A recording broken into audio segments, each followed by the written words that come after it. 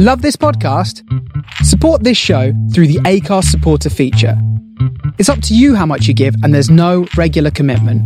Just hit the link in the show description to support now.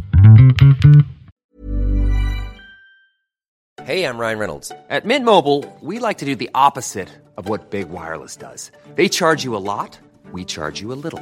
So naturally, when they announced they'd be raising their prices due to inflation, we decided to deflate our prices due to not hating you. That's right. We're cutting the price of Mint Unlimited from $30 a month to just $15 a month. Give it a try at mintmobile.com/switch. $45 up front for 3 months plus taxes and fees. Promo rate for new customers for limited time. Unlimited more than 40 gigabytes per month. Slows full terms at mintmobile.com. Millions of people have lost weight with personalized plans from Noom. Like Evan, who can't stand salads and still lost 50 pounds. Salads generally for most people are the easy button, right? For me, that wasn't an option. I never really was a salad guy. That's just not who I am. But Noom worked for me. Get your personalized plan today at Noom.com. Real Noom user compensated to provide their story. In 4 weeks, the typical Noom user can expect to lose 1 to 2 pounds per week. Individual results may vary.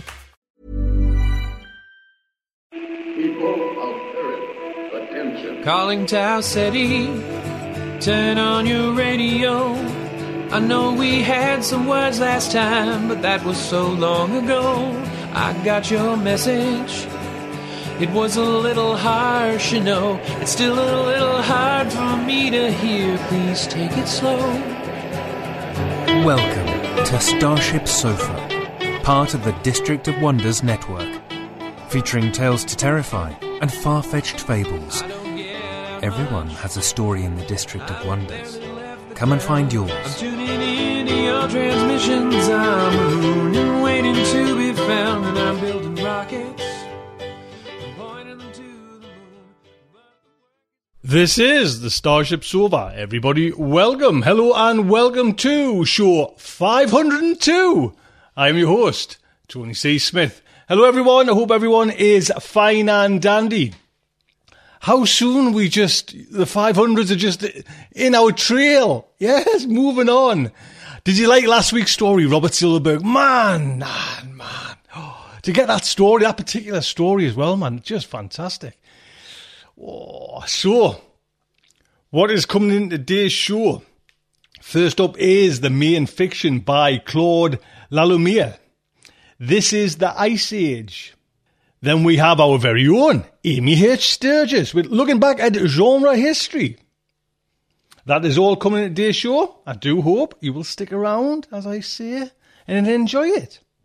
So the main fiction, this is the Ice Age, originally published in Mythspring. Claude Lallumiere is the author of Objects of Worship, The Door to the Lost Pages, Nocturnes and Other Nocturnes, and Venera Dreams, A Weird Entertainment.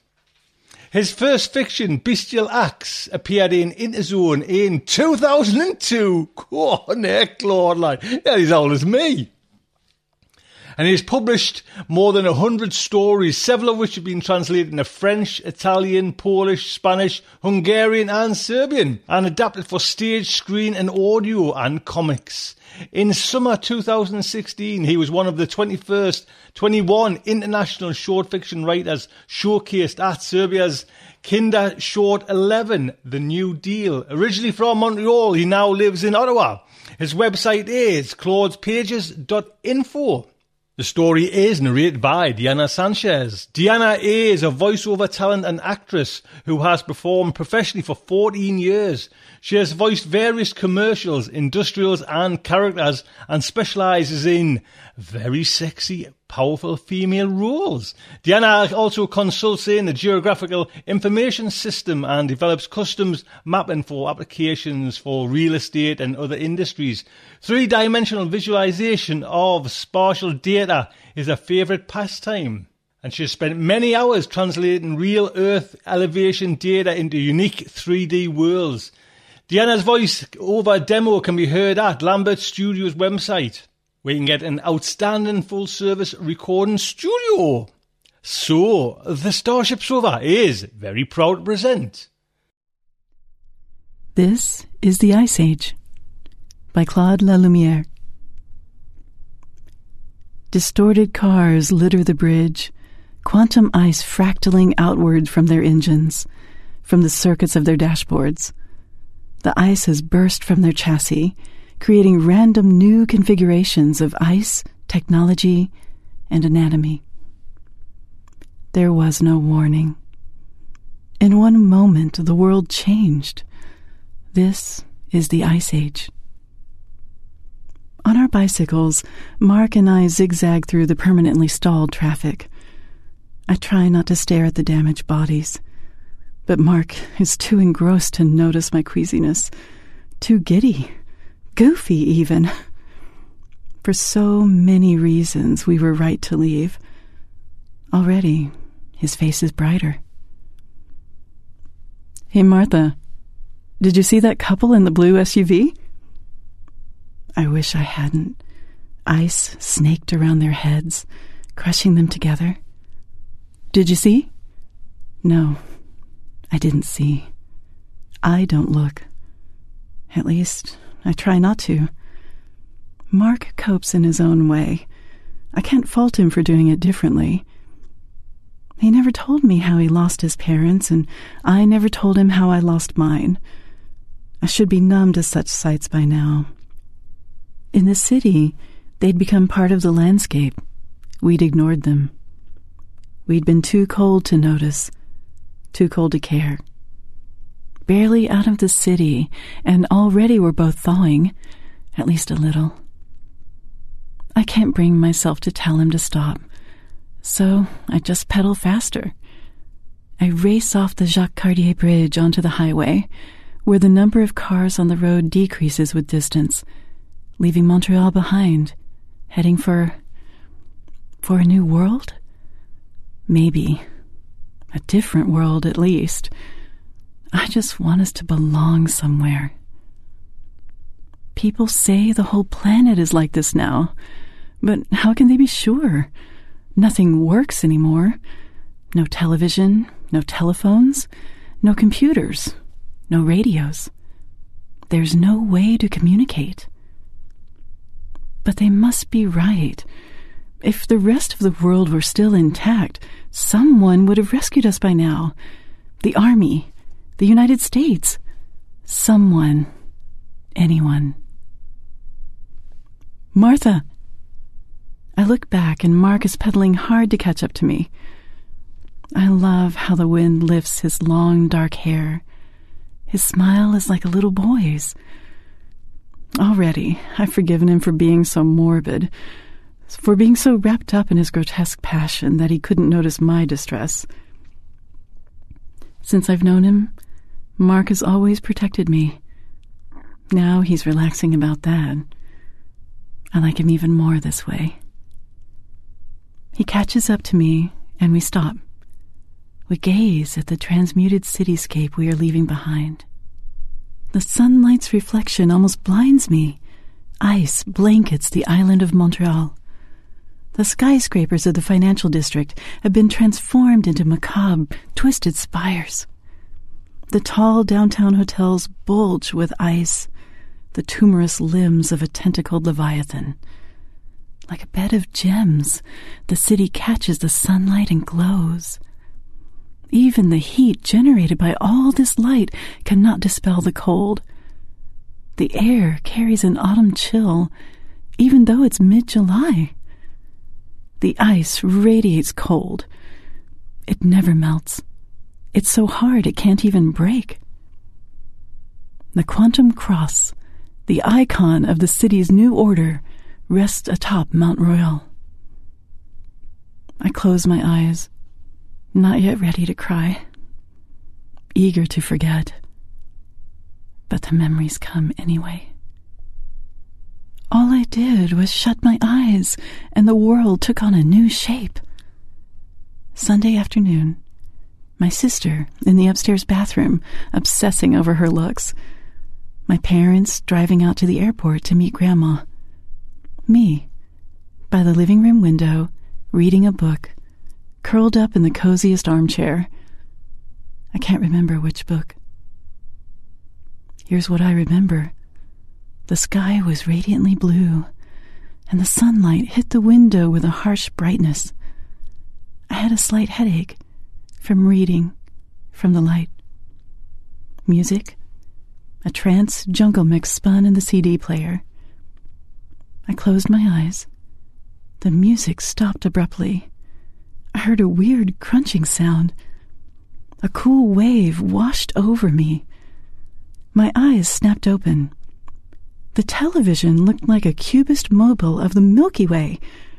In place of the stereo, a crystal statue of a lizard demon crowned with looping horns. The lamps were now surrealist bouquets. Pearly spikes punched through the walls, especially near electrical outlets and light switches. In the distance, screams rose against the background of cold silence. I shivered. My sister Jocelyn would never meet her boyfriend again. In the upstairs bathroom, I found her skull, neck, and chest skewered by the ice sprouting from her hairdryer. I hurried outside, onto streets lined with transformed buildings, arrayed with wrecked, deformed vehicles. Wires barbed with ice dangled from poles and walls, lay splattered all over. An instant alien landscape transposed onto a familiar urban grid. I ran. It was all I could do. I ran, trying to escape the affected zone. I ran and ran until I stumbled on my parents' car. They were smeared on the seat leather, pulverized by the ice. I looked around. I'd reached the expressway. As far as I could see, there was evidence of the transformation. For the first time, I noticed the new shape of the giant electric cross atop Mont Royal. A violent explosion frozen mid-blast. Towering over the city, the metamorphosed cross kept a vigil over this new world, claiming dominion. Since that first day, I hadn't ventured outside. How long ago had that been? I was almost out of food. I awoke sporadically. Sometimes I snacked on stale crackers. I'd exhausted the canned goods. Days ago? Weeks? In this new ice age, the ceaseless hum of automobile traffic had finally been quieted. The sound of airplanes no longer wafted down from above. The city was silent, cold and silent. I felt that silence in the hollow of my bones.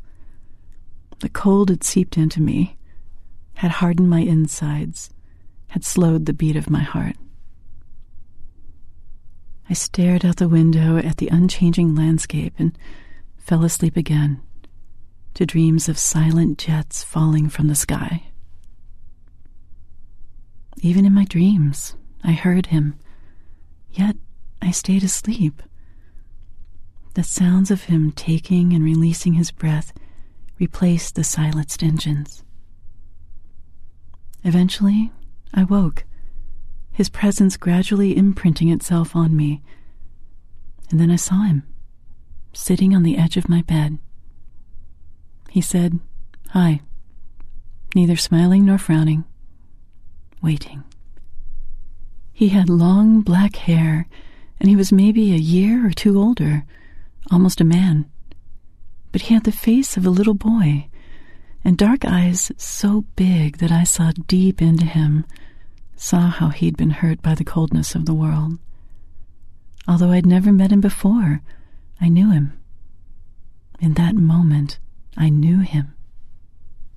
"My name is Mark," he said, louder than a whisper, but without inflection. I rested my head on his thigh. The touch of his calloused fingertips against my scalp shot sparks of warmth through my body, began thawing the cold that had settled within me. I filled my lungs with air. The smell of his sweat eased the flow of my blood. I let go of my breath and moaned drowsily. I fell asleep again. No more falling jets. Finally, I rested. Quantum ice. Call it quantum ice. Daniel coined the term. The expression stuck. We heard it whispered everywhere by Montrealers who roamed their transfigured city like zombies. Daniel was Mark's brother, but they were so different. Mark was tall and calm, handsome.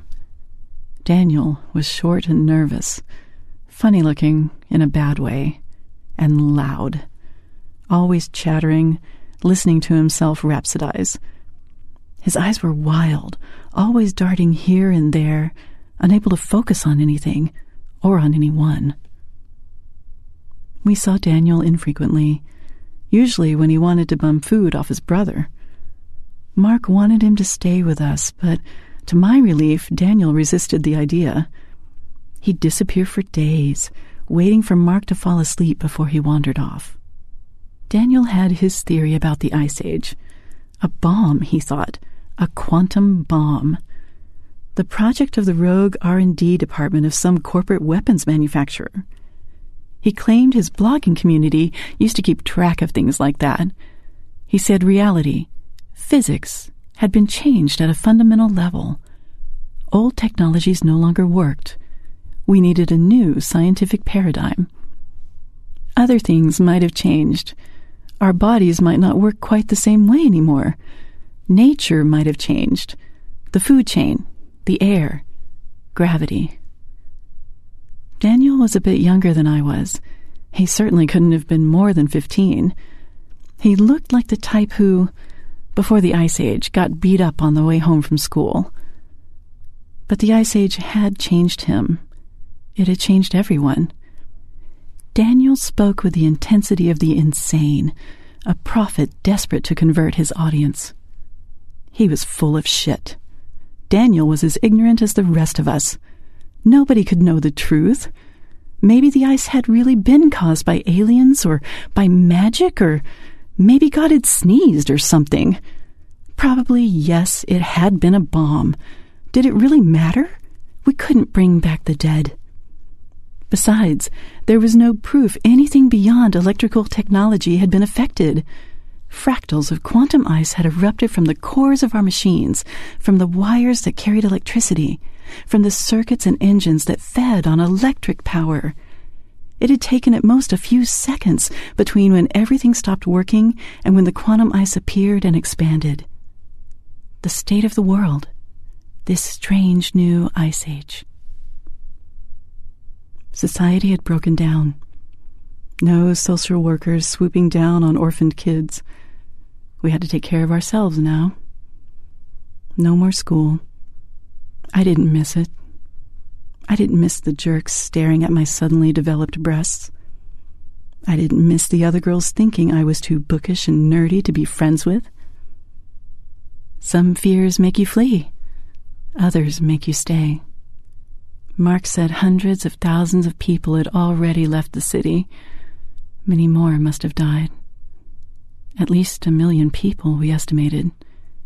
In hospitals, in cars, in elevators, on escalators, in front of computers, using appliances, snapping photos, shooting videos, taking food out of the fridge. Carrying a phone in your pocket meant ice bored into your pelvis. The technology that triggered the ice was everywhere. The corpses, too, were everywhere. The city should have reeked of rot and decay, but the ice preserved what it touched. I ignored the dead. Every day, no matter where we went, Mark and I saw the bodies claimed by the ice, but we never mentioned them. There were still thousands of survivors who had stayed behind. They wandered the streets, lost, alone, barely aware of each other. The cold seeped into everyone. Mark kept me warm, but I still hadn't thawed completely. I hadn't even cried yet. The placid coolness of the Ice Age, that utter absence of emotion, was almost comforting. Together, Mark and I fought off the encroaching cold. We played hide and seek in deserted malls.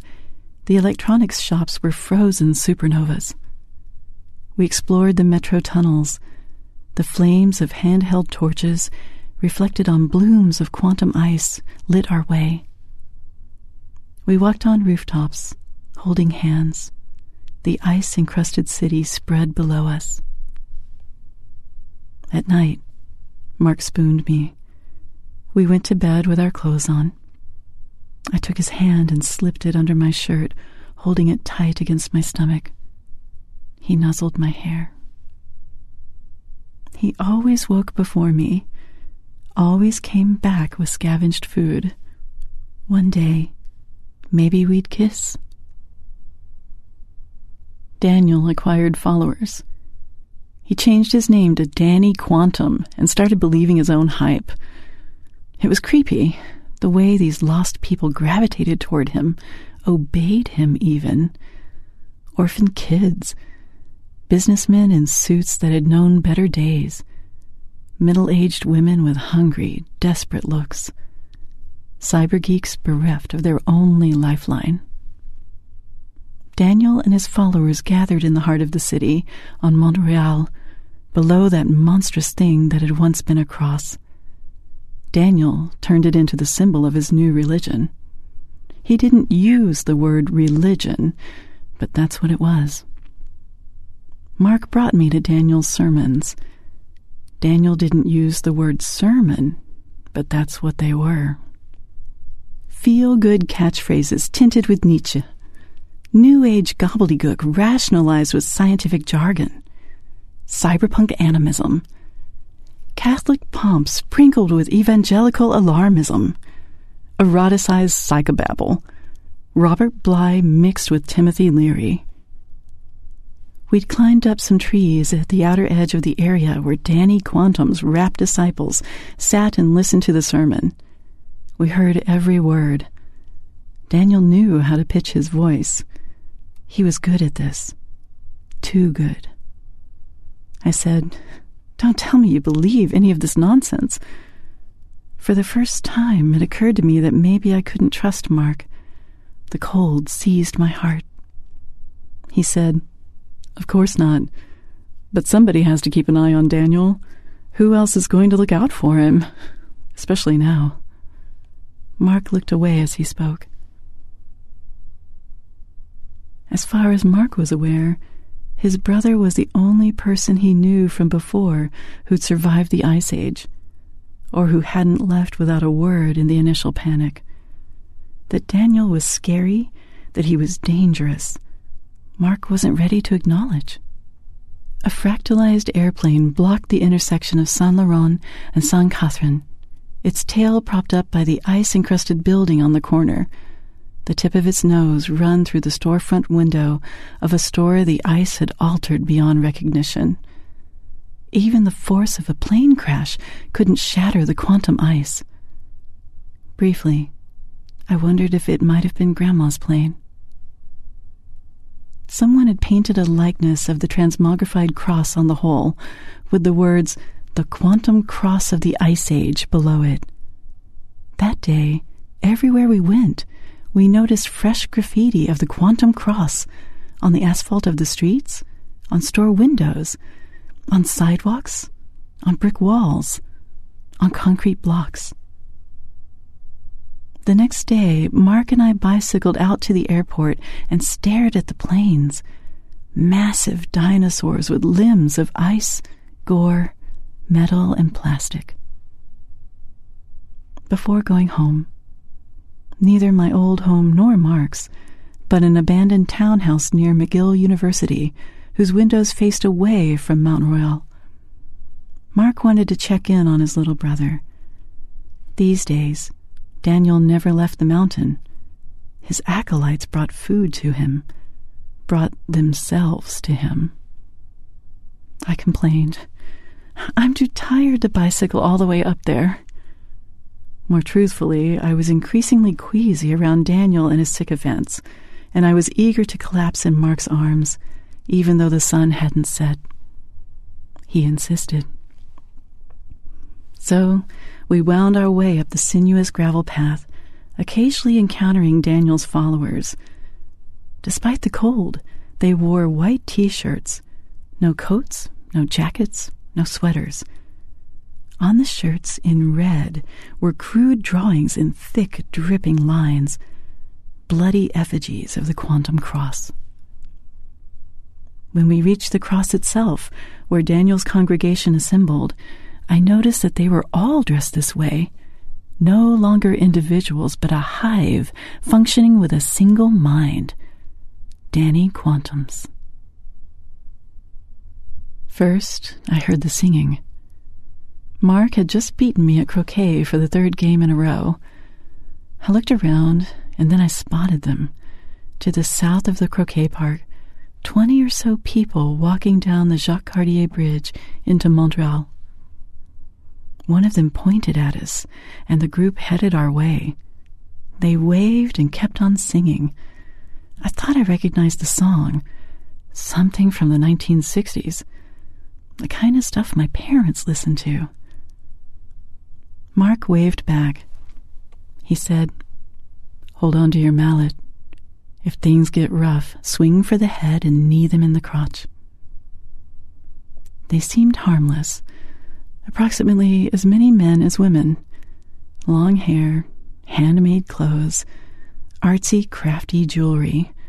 A bunch of latter-day hippies. The song wound down when they reached the edge of the park. I noticed a few of them looked more like bikers. I tightened my grip. Only one of them came up to us, the one who looked more Saturday Night Fever than hair. He said, "Peace." Mark said, "Hi. Where are you folks from?" "I'm from New York City, but we're from all over.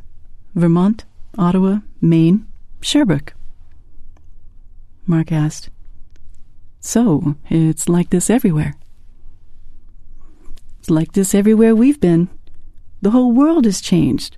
So many tragic deaths." But he made it sound almost cheerful, like a TV ad. Mark grunted.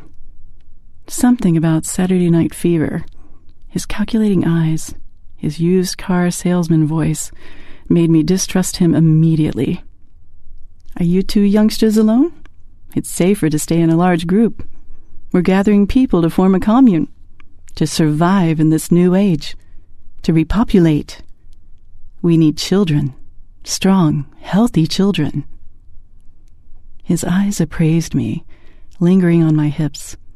I tensed my arms, ready to swing. Mark shifted, his body shielding me from Saturday Night Fever's gaze. "Well, I wish you folks the best.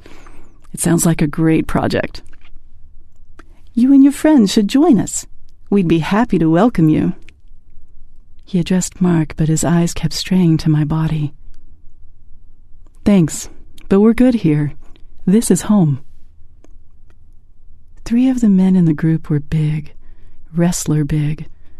No way Mark and I could stop them if they decided to add me to their baby factory by force. "Are you sure?" "Yeah. Anyway, we should be on our way. Good luck." Mark took my hand and we walked away. We held on to our mallets. Mark slept. He didn't know, but I'd stayed awake through the previous 2 nights. His mouth was slightly open and he was almost snoring. I loved all of his sounds, even the silly ones. I traced his lips with my index finger. It didn't rouse him, but he moaned. It was a delicious noise. I stared at him all night, scrutinizing every detail of him. Dawn broke. As Mark stirred, I pretended to sleep. The night Danny Quantum and his followers started sacrificing cats and dogs, I told Mark, "We have to leave." I was bundled under 3 layers of sweaters, but the cold still bit. Even the heat from the fires around the Quantum Cross couldn't keep me warm. I was tempted to lean into Mark for warmth, for comfort, But I needed to talk to him, and for that I had to stay focused. You tired? No, I mean, go away. Off the island. Leave all this behind. Find somewhere else to live. Somewhere far. Somewhere safer. I wanted him to say, yes, I'll go anywhere with you. He said, who'll protect Daniel? If I go, he'll just get worse. He'll be lost forever. Then talk to him. Make him stop this before... It's not that easy. Not that simple. He doesn't hear what he doesn't want to. This is his way of coping. We've all lost too much. You know where this is heading. Soon it'll be people being shish kebab to satisfy Danny Quantum's megalomania, to feed the hungry bellies of his flock. I didn't look at Mark. I didn't want his dark eyes to sway me. I stared at the fires burning at the foot of the Quantum Cross. I looked at Daniel, prancing and shouting, like the maniac that he was. I'm leaving tomorrow morning. Getting away from Daniel. Far away. Find somewhere to grow food. Somewhere with fresh water. Head south, maybe. Could I leave without Mark? I wanted to kiss him. Would I ever? Even after all we'd shared, the cold still held our hearts in its grip. Don't, Martha. Don't make me choose. He turned his face away from mine and stared at his brother in the distance. When he continued, his voice was firm enough to sting. Besides, we've always lived in this city. What do you know about farming, or even about gathering food in the wild? We can learn how to survive? Despite myself, doubt had crept into my voice. Was I willing to stay and let this drama play out despite its inevitable horrors? Wherever I would end up away from here, there might be other Saturday Night Fevers or Danny Quantums, or maybe even worse.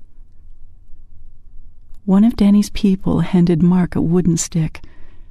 There was a roasted, skewered cat on it. I said, "Are you going to eat that?" He said, "I'll go with you. Anywhere." The wind on my face, the smell of grass and trees tickling my nose, I raced down the deserted road. Mark is with me, laughing. I laughed too. In the fields there are cows, horses, dogs, sometimes people. Some of them wave at us, smiling. Some of them shoot at us, warning us away. We're not ready to stop yet. Ready to pop the question? The jewelers at BlueNile.com have got sparkle down to a science with beautiful lab-grown diamonds worthy of your most brilliant moments. Their lab-grown diamonds are independently graded and guaranteed identical to natural diamonds, and they're ready to ship to your door. Go to BlueNile.com and use promo code LISTEN to get $50 off your purchase of $500 or more. That's code LISTEN at BlueNile.com for $50 off. BlueNile.com, code LISTEN. I'm Sandra, and I'm just the professional your small business was looking for. But you didn't hire me because you didn't use LinkedIn Jobs. LinkedIn has professionals you can't find anywhere else, including those who aren't actively looking for a new job, but might be open to the perfect role, like me. In a given month, over 70% of LinkedIn users don't visit other leading job sites. So if you're not looking on LinkedIn, you'll miss out on great candidates like Sandra. Start hiring professionals like a professional. Post your free job on linkedin.com/people today. Millions of people have lost weight with personalized plans from Noom. Like Evan, who can't stand salads and still lost 50 pounds. Salads generally for most people are the easy button, right? For me, that wasn't an option. I never really was a salad guy. That's just not who I am. But Noom worked for me. Get your personalized plan today at Noom.com. Real Noom user compensated to provide their story. In 4 weeks, the typical Noom user can expect to lose 1 to 2 pounds per week. Individual results may vary. There you go, don't forget, copyright is Claude's. Claude, sir, what can I say? Welcome aboard, Starship Sofa. And Diana, man, God just makes our show shine, thank you. So, next up, like I say, it is Amy H. Sturgis. Ims, me girl. Hello, my friends. It is time for another look back into genre history. Although today I'm going to be just a wee bit more presentist, and I hope you will come along for the ride. I'd like to start by sharing a personal invitation. I have good news to share, and hey, we're family, right? So I get to share that with you. A project that I have been very fortunate to be a part of, that has been a year in the making, has come to fruition, and I would love to share that with you. A year ago at Worldcon in Kansas City, I met up with an old friend, Jason Sizemore, who is the editor-in-chief of Apex magazine.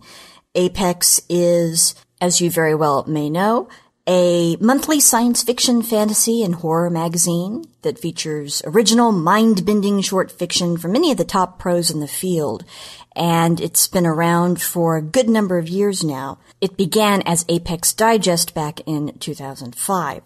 Well, while we were talking, Jason Sizemore very kindly invited me to guest edit a double issue of Apex magazine, and that would be a thematic issue. It would focus purely on creators of Native American background. And that was, of course, a dream come true for me, and so I took him up on his kind offer, and that issue was published in August 2017. We called it A Celebration of Indigenous American Fantasists, this August 2017 issue of Apex magazine. And I've got to say, I am so thrilled with how it turned out. The contributors who submitted things to me, who were kind enough to share their voices with me and with Apex. In the end, we have a stellar lineup that includes Cherokee, Muskogee Creek, Seminole, Okewinge, Cree, Karuk, and Ojibwe voices. Stories by Rebecca Roanhorse and Allison Mills and Pamela Rentz and Mary Curasato, an essay by Daniel Heath Justice about specifically what he calls Indigenous Wonderworks, an excerpt from his forthcoming book, Why Indigenous Literatures Matter, and amazing cover art by Dana Tiger. And I'd like to invite you to check it out. It is now open, unlocked, and completely free online. You can buy it at Amazon and other places for your e-reader. I believe the double issue, which is approximately 150 pages, is $2.99 right now at the U.S. Amazon. You can also read it for free at Apex's site, and that is apex-magazine.com. And you're looking for issue 99, which is August 2017. And also at the Apex Magazine podcast, I read one of the stories, a beautiful story called If a Bird Can Be a Ghost by Allison Mills, from this issue. That is in episode 49 of the Apex Magazine podcast. Also, if you go to the page for the August 2017 issue, that is issue 99, there's also a link there directly to the podcast and to stream that narration. The stories truly are extraordinary, and they run the gamut of and blur the lines between science fiction, fantasy, and horror. And I'm just so very fortunate and delighted to be a part of this project. So please do consider yourself invited to check out the double issue of Apex Magazine from August 2017, free and online, Indigenous American Fantasists, and that is issue 99. Now, this seemed like a good time for me to return to a subject I talked about some time ago in looking back on genre history, and that is science fiction works written by Indigenous American authors. Previously, I talked about this in episode 171 of Starship Sofa. That is back January 11th, 2011. and I gave a rundown of some of the most important works of science fiction by Native American authors. And as you might imagine, a lot has happened since 2011. More, in fact, than I can talk about in the time that I have here. But I thought this would be a proper time to have a bit of a catch-up session and give you some recommendations of science fiction that you might want to check out by Indigenous authors. First of all, a quick update on a couple of the authors I mentioned back on episode 171. One was Ojibwa author Drew Hayden Taylor. He has put out recently, 2016, a collection of his speculative fiction short stories called Take Us to Your Chief and Other Stories. 2 thumbs up there. Something that you probably would like to check out. Also, Cherokee author Daniel H. Wilson, perhaps best known for his best-selling Robopocalypse series, is now back in the news. August 1st, 2017, a new book from him called The Clockwork Dynasty. An epic, ingenious new thriller from the New York Times bestselling author of Robopocalypse, The Clockwork Dynasty weaves a riveting path through history and a race of human-like machines that have been hiding among us for untold centuries. That's the official blurb. I have my hands on this book, but I haven't had a chance to read it yet. I'm looking forward to it. The reviews overall have been quite positive, and I'm looking forward to seeing what Wilson does there. Now I want to mention a few other works that you might want to check out that are related to this topic of Native American authors of science fiction, and new since I mentioned a breakdown of other works back in episode 171. First, online and free, again, 2 words I like a lot, from Strange Horizons at strangehorizons.com, I would recommend checking out a fantastic discussion from January 30th, 2017, Decolonizing Science Fiction and Imagining Futures, an Indigenous Futurisms Roundtable. And this includes some terrific authors. Rebecca Roanhorse, I've already mentioned her. She's in the Apex issue that I guest edited. She's an amazing author. Elizabeth Lapinski, Johnny J., Darcy Little Badger, another author I admire quite a lot. A really interesting discussion of why Indigenous futurisms matter. And here I'll give you a quick quote from Darcy Little Badger. She says, "I think that imagining a future, period, is a great start. Please, please, please give me stories that acknowledge we survived the 1800s. I've had my fill of Apaches and Westerns and historical fantasies, which is saying a lot since Native American characters, even secondary ones, are so rare. Both in and outside fiction, we are pushed to the past tense. The reality is, many indigenous cultures in North America survived an apocalypse. The key word is survived. Any future with us in it, triumphant and flourishing, is a hopeful one." Powerful words there from Darcy Little Badger. So that was from Strange Horizons, again, online and free. Also online and free, the issue on Indigenous Futurisms by Extrapolation. Extrapolation, as you may know, was founded in 1959. It was the first journal to publish academic work on science fiction and fantasy. It continues to be a leading peer-reviewed international journal in specialized genre scholarship and in the literature of popular culture. So if you go online, and to do this you need to go to online.liverpooluniversitypress.co.uk/LOI/EXTR.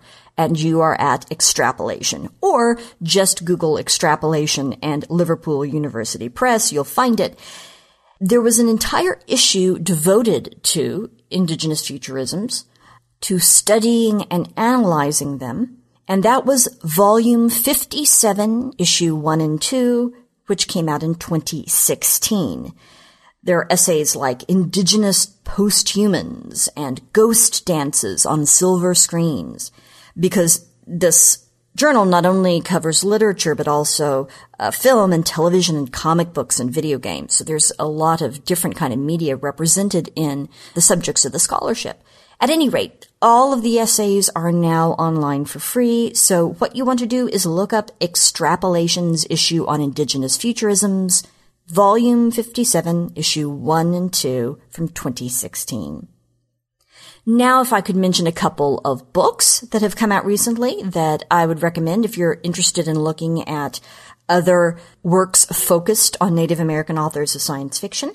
Bedside Press in August 2016 published Love Beyond Body, Space, and Time, an Indigenous LGBT sci-fi anthology, edited by Hope Nicholson. This includes science fiction stories by some great authors, Gwen Benaway, Richard Van Camp, Daniel Heath Justice, and Mary Kurisato, who are both in my guest-edited issue of Apex. Lots of others. The blurb for this goes something like this. Love Beyond Body, Space, and Time is a collection of indigenous science fiction and urban fantasy focusing on LGBT and two-spirit characters. These stories range from a transgender woman undergoing an experimental transition process to young lovers separated through decades and meeting in their own far future. These are stories of machines and magic, love and self-love. And okay, this one isn't free, this collection, but is very much worth reading. And when I checked it out yesterday, at least on the US Amazon site, it was only $5 for the Kindle version, so not bad at all. Another recommendation for those of you who like your science fiction in comics form, 2 collections that began as Kickstarter projects, Moonshot, the Indigenous Comics Collection, Volume 1, from 2015, and Volume 2 from 2017, published by Alternate History Comics, Inc. These collections bring together dozens of creators from across North America to contribute comic book stories showcasing the rich heritage and identity of Indigenous storytelling, from traditional tales to exciting new visions of the future. Great stories, amazing art to accompany them.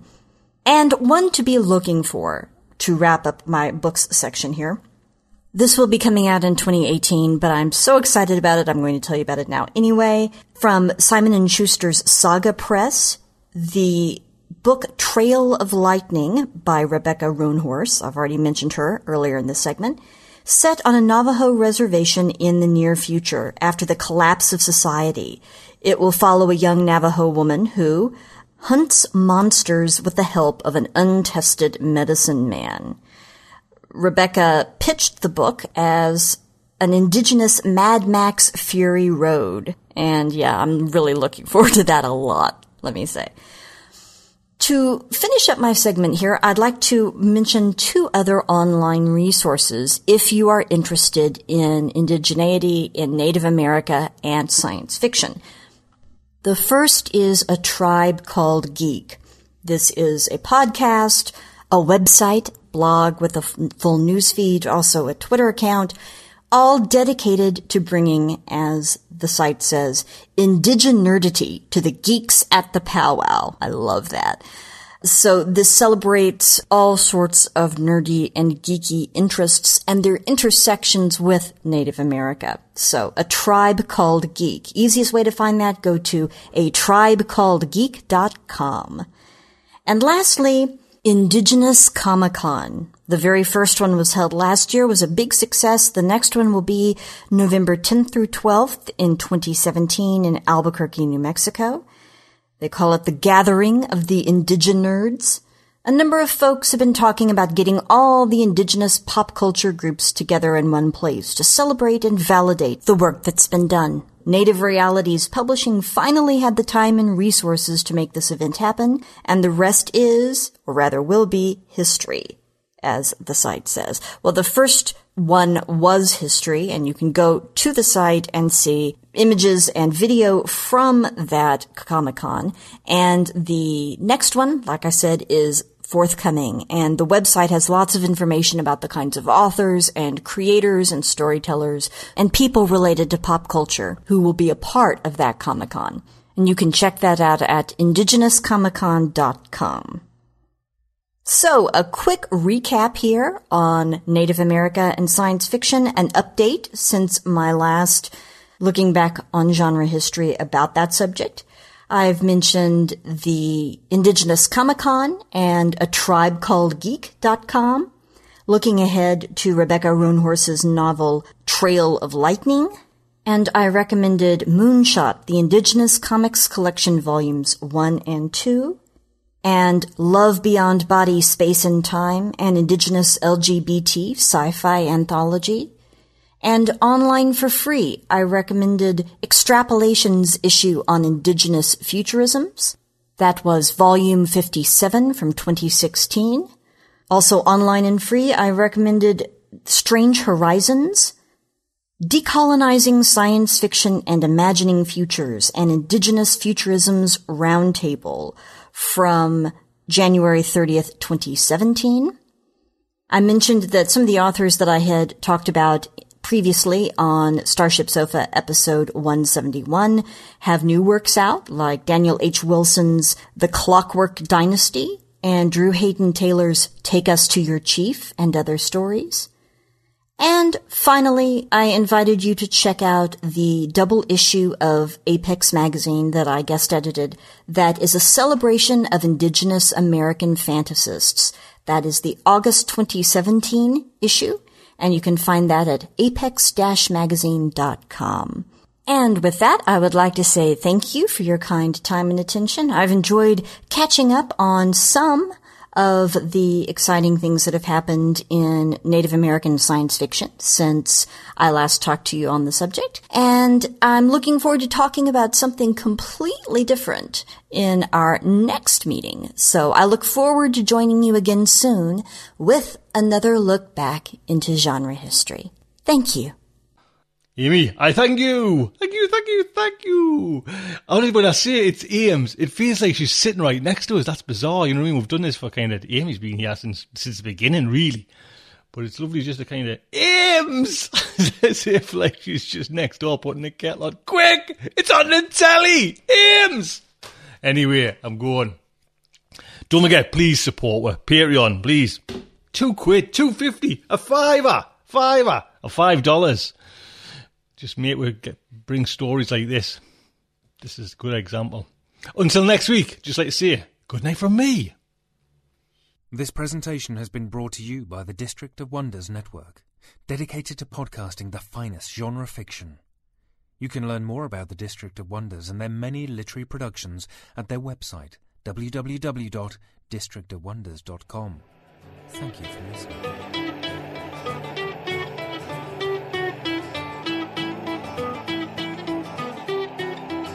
I don't get out much.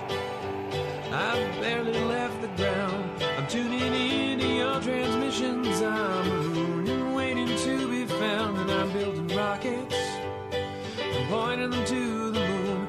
But the work is going slowly, won't get to you anytime soon. Can you reach me? Is my signal getting through? Turn on your radio, I wanna talk to you.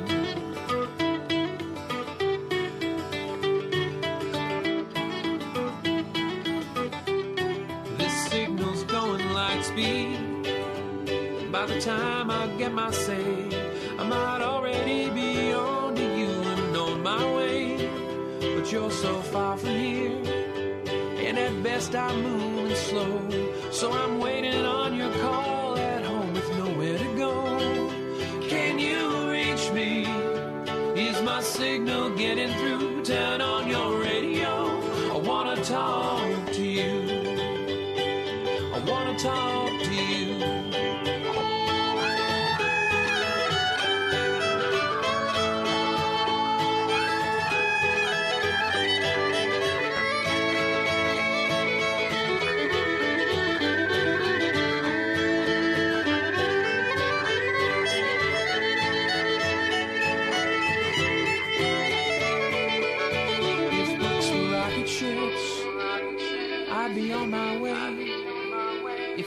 lost myself on a radio wave, I might get to you someday.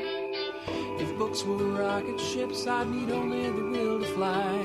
I'm still building word by word, and I'll get out there by and by. I'll get out there by and by. I'll get out there. I'll get out there by and by. I'll get out there by and by. I'll get out there by and by. I'll get out there by and by. I'll get out there by and by.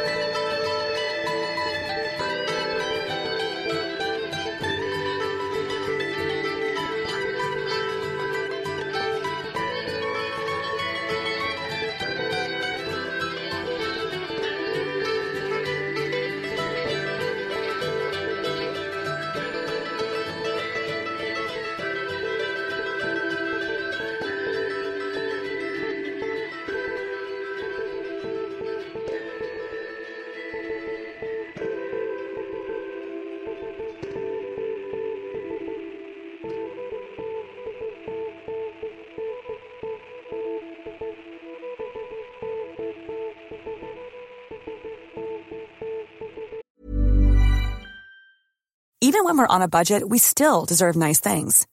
Quince is a place to scoop up stunning high-end goods for 50 to 80% less than similar brands. They have buttery soft cashmere sweaters starting at $50, luxurious Italian leather bags, and so much more. Plus, Quince only works with factories that use safe, ethical, and responsible manufacturing. Get the high-end goods you'll love without the high price tag with Quince. Go to quince.com/style for free shipping and 365-day returns. Hey, it's Paige DeSorbo from Giggly Squad. High quality fashion without the price tag. Say hello to Quince. I'm snagging high-end essentials like cozy cashmere sweaters, sleek leather jackets, fine jewelry, and so much more. With Quince being 50 to 80% less than similar brands. And they partner with factories that prioritize safe, ethical, and responsible manufacturing. I love that. Luxury quality within reach. Go to quince.com/style to get free shipping and 365-day returns on your next order. Quince.com/style.